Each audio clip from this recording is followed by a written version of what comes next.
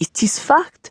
Dr. Gerhard Strauss perfected, mapped, and cloned the human genome. His practices were buried, hidden under bureaucratic political fluff because the human race could not wrap their tiny minds around it, or because of this nonsensical ideal of a human soul. That final word left a foul taste in Johann's mouth, and he grimaced upon saying it. He took a drink from his glass of water and said, "The soul, for lack of a better word, does not exist. There is indeed no such thing."